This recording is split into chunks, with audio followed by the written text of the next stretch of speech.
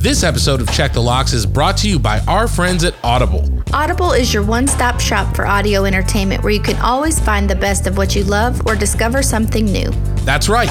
Audible offers an incredible selection of audiobooks across every genre, from mysteries, thrillers, biographies, and of course, true crime. And as an Audible member, you can choose one title a month from their catalog to keep forever, including the latest bestsellers and new releases.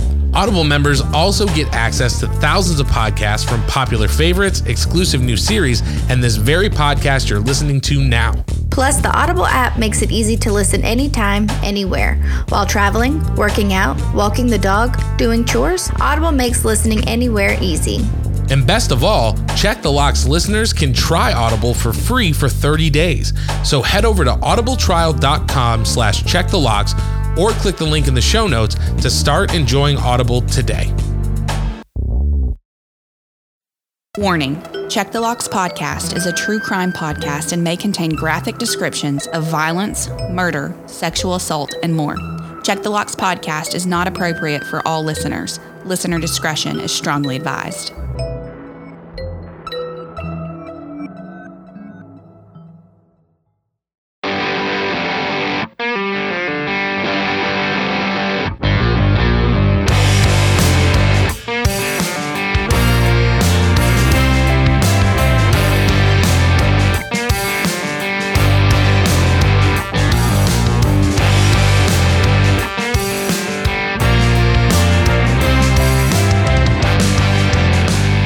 Welcome back to Check the Locks podcast. As always, I'm John Connor. I'm Olivia Cornu. Saying thank you for joining us as we dive into yet another truly terrifying true crime case. Before we get started, Olivia, my late night friend, how are you doing? Are you keeping your eyes open? Tell me how you're feeling.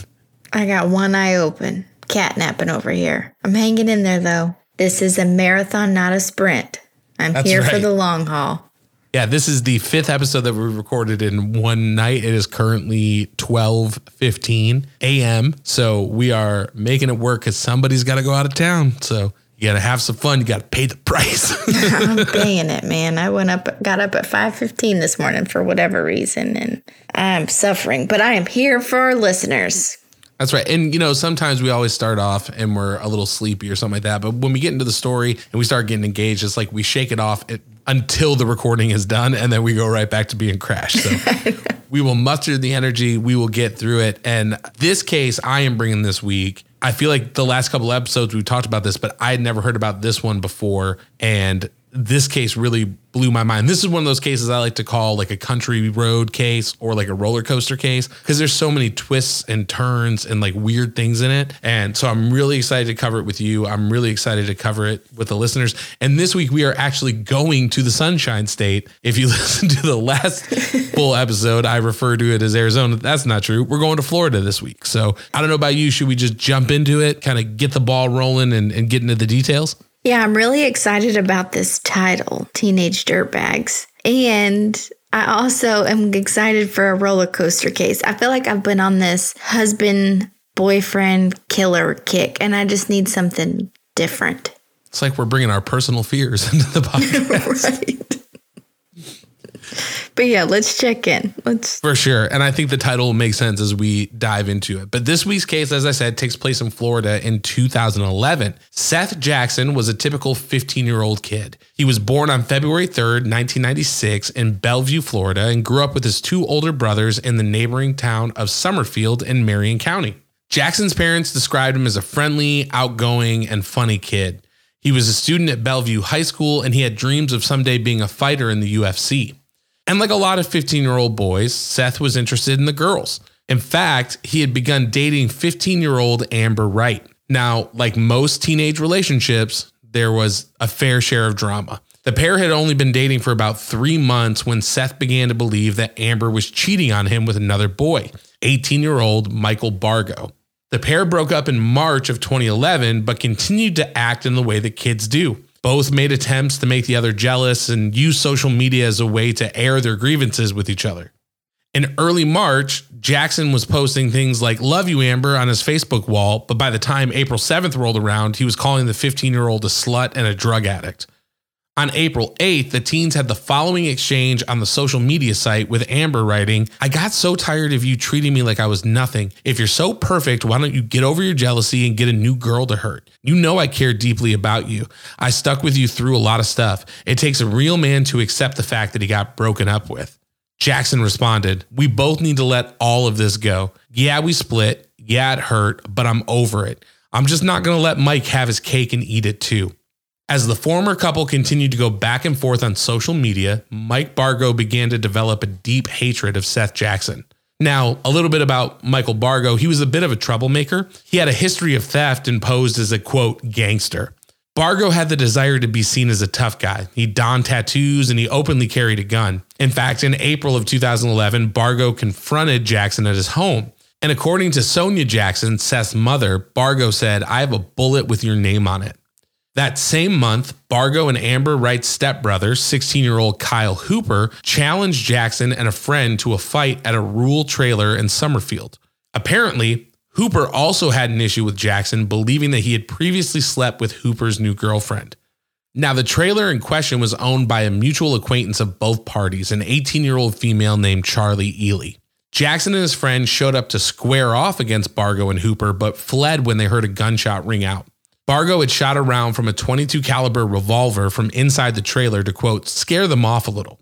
Things between the teens seemed to be escalating, and soon the story would take a much darker turn. So before we go any further, I wanted to pick your brain about this, because to me, when I was doing the research, I was like, oh, this is just a lot of teenage drama and kids trying to be tough guys and stuff like that. But I didn't know if you were having the same feeling. Yeah, I feel like this is just all petty. And I think I even asked at one point, like, how old are all these people again? Like, who's carrying a gun and how old are they? And then he's just shooting off a .22 caliber revolver, like, inside their trailer. Like, this just seems like a mess.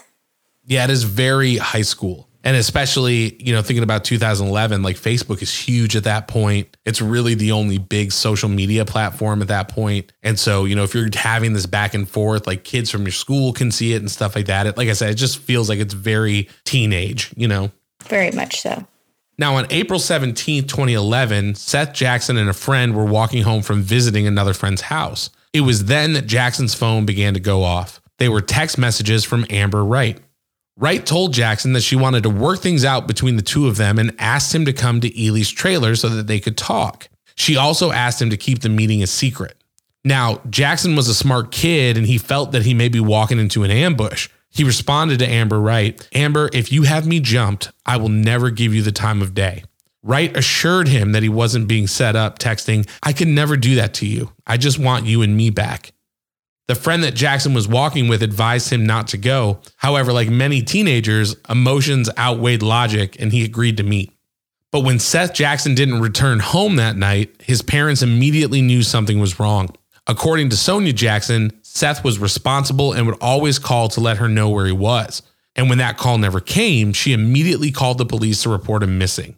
Now, the next day, likely because of his age, Jackson's disappearance made the local news.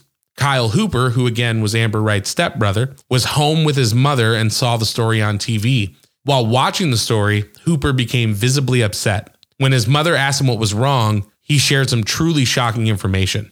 He knew that Seth Jackson was dead and he had something to do with it. Hooper's mother immediately called the police and he and Amber were brought in for questioning. Hooper would be interviewed first. In his initial statement to detectives, Hooper said that Seth Jackson had arrived at the trailer wanting to talk to Amber.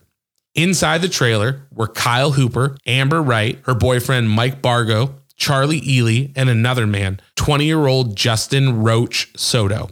Once Jackson entered the home, he sat on the couch. It was then that Hooper stated he took a wooden stick and hit Jackson over the top of the head with it.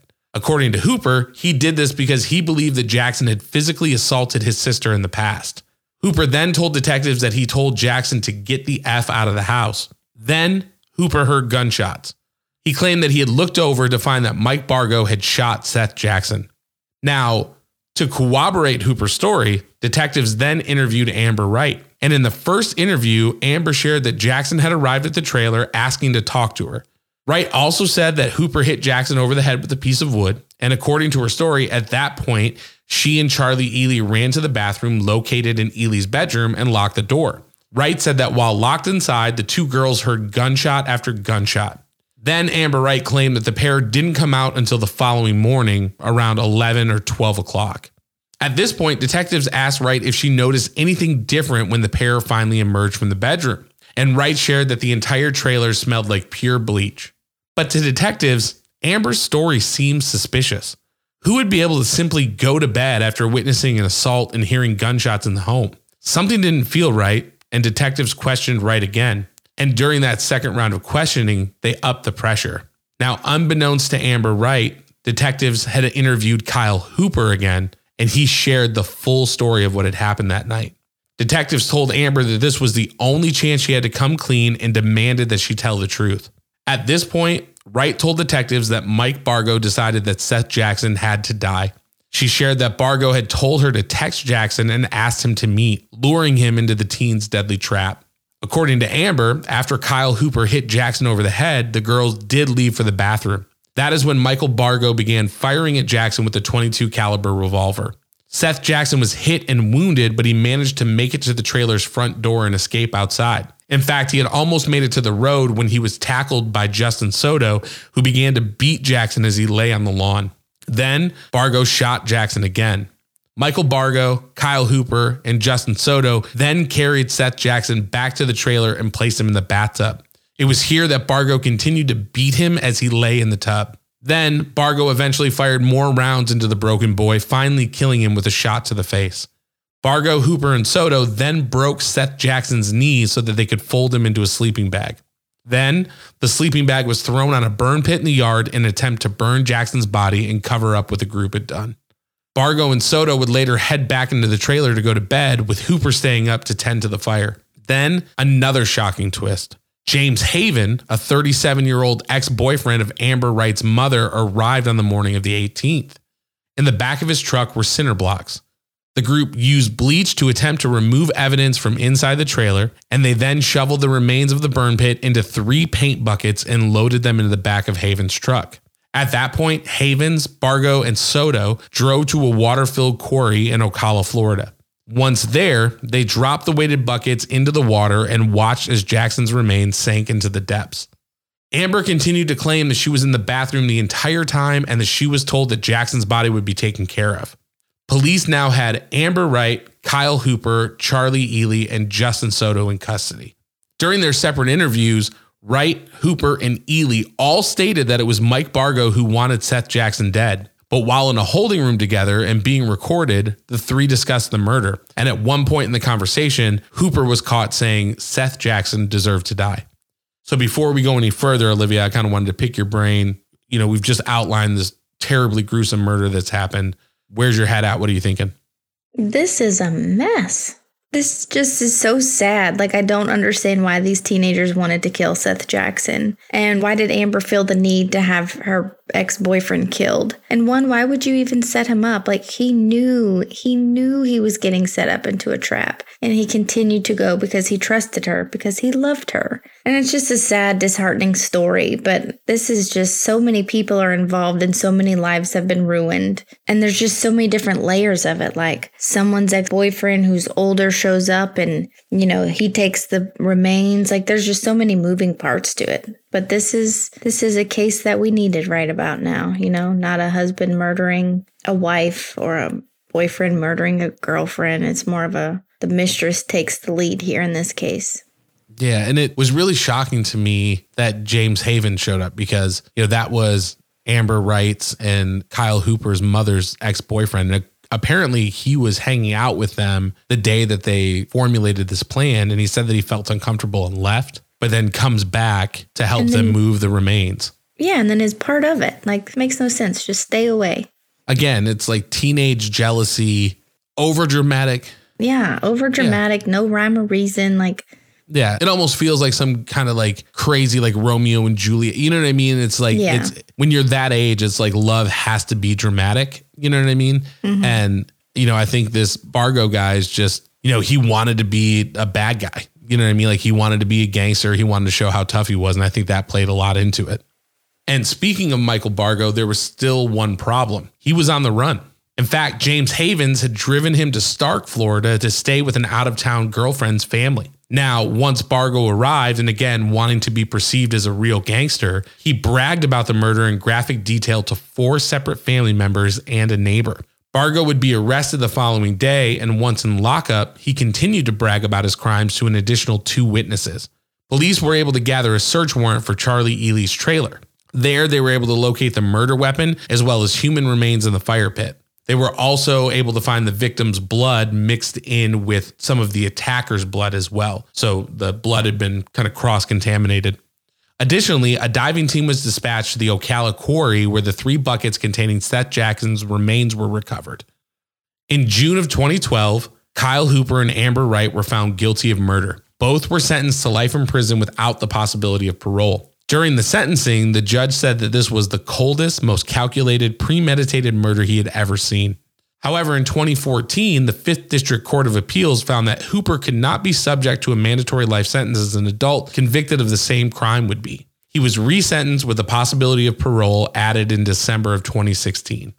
So all that means is originally he was sentenced to life without parole, but because of his age, they had to resentence him and give him the option for parole after a certain amount of time. Amber Wright ended up having to be retried due to an issue with her not being read her Miranda rights. In February of 2016, she was again sentenced to life with her sentence subject to review after 25 years. Charlie Ely was sentenced to life in prison without parole in October of 2011. However, in June of 2020, a federal judge vacated her original first-degree murder conviction. Ely was scheduled to be tried again, but she pled guilty to a lesser charge of second-degree murder. She was sentenced to time served and released after 9 years in prison. In May of 2012, Justin Soto pled guilty to his role in the murder of Seth Jackson and was sentenced to life in prison without parole. In March of 2018, James Haven pled guilty to helping dispose of Jackson's remains. Now, what's interesting is that I couldn't find any information on what his sentence actually was. And I do know that Havens testified against the kids in their trial. So I don't know if he was given like probation, but I do know he was looking at close to 33 years. I just wasn't able to find a definitive as to what he was actually sentenced to. Michael Bargo's trial began in August of 2013. He entered a plea of not guilty, but a jury ultimately disagreed. Bargo was convicted of first-degree murder and sentenced to death. Now, he would go on to appeal the sentence, but in June of 2021, in a 6-1 decision, the Florida Supreme Court upheld the death sentence. And at that time, Michael Bargo was the youngest person on death row in Florida. So that's this week's case. Details, sentencing. As we go through, what are your final thoughts for me? I mean, just so many lives were ruined. Every one of them but one person got life without the possibility of parole or life with the possibility of parole, knowing good and well that these parole hearings probably aren't going to be very successful just in our research of seeing how these go. But so many lives were lost over something so senseless and just not necessary. And every single one of these kids' lives were ruined over just pettiness of being in high school teenage love. But this was a doozy of a case. There was just so many moving parts to it, but I really liked it. Yeah, and there is a docuseries called Killer Women with Pierce Morgan, and one of the episodes is about Amber Wright, and it kind of paints her as the mastermind. Michael Bargo gets the death sentence and everything like that, but it suggests that it was her idea. She kind of masterminded everything, and she talked a little bit about people thinking that she was evil. And it was really interesting because she's like, I don't see myself as an evil person.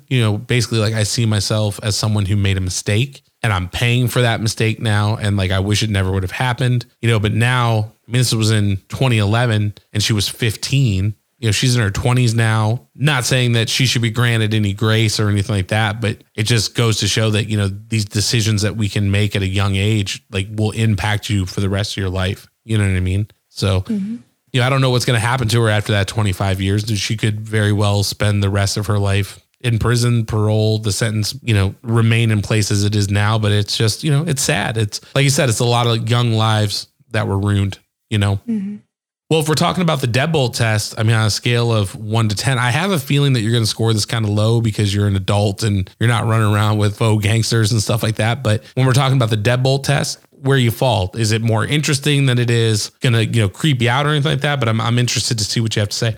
Yeah, this one is going to fall low for me.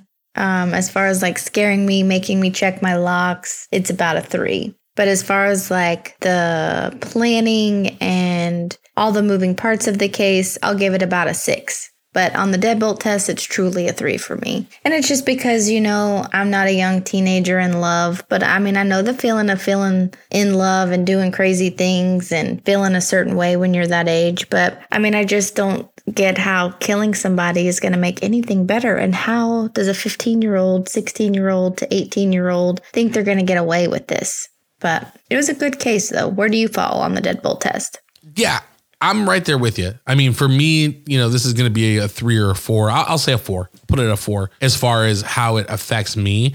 I think that while I'm not going to be checking my locks tonight, this reflects back to like your Denali Bremer short on time case where, I've got a kid and this just makes me think like, please, when you're 15, when you're 16, like, please know your worth enough to hang out with people that like treat you the way that you need to be treated. Like avoid the drama, avoid bad influences, stuff like that. And I know every kid, I mean, I had one, I had a couple friends that like we go in the woods and they'd be like, you want a cigarette? And I'd be like, yeah, you know what I mean? Like you have, that's part of growing up is you have those friends, but like just hoping that she has the normal amount of bad influences and not something extreme like this. So again, definitely for me, I'll put it at 4, but this is a case I'll be thinking about, in 11 years when my child is this age. You know what I mean? Right. Hopefully Millie's just sneaking cigarettes and not plotting murders.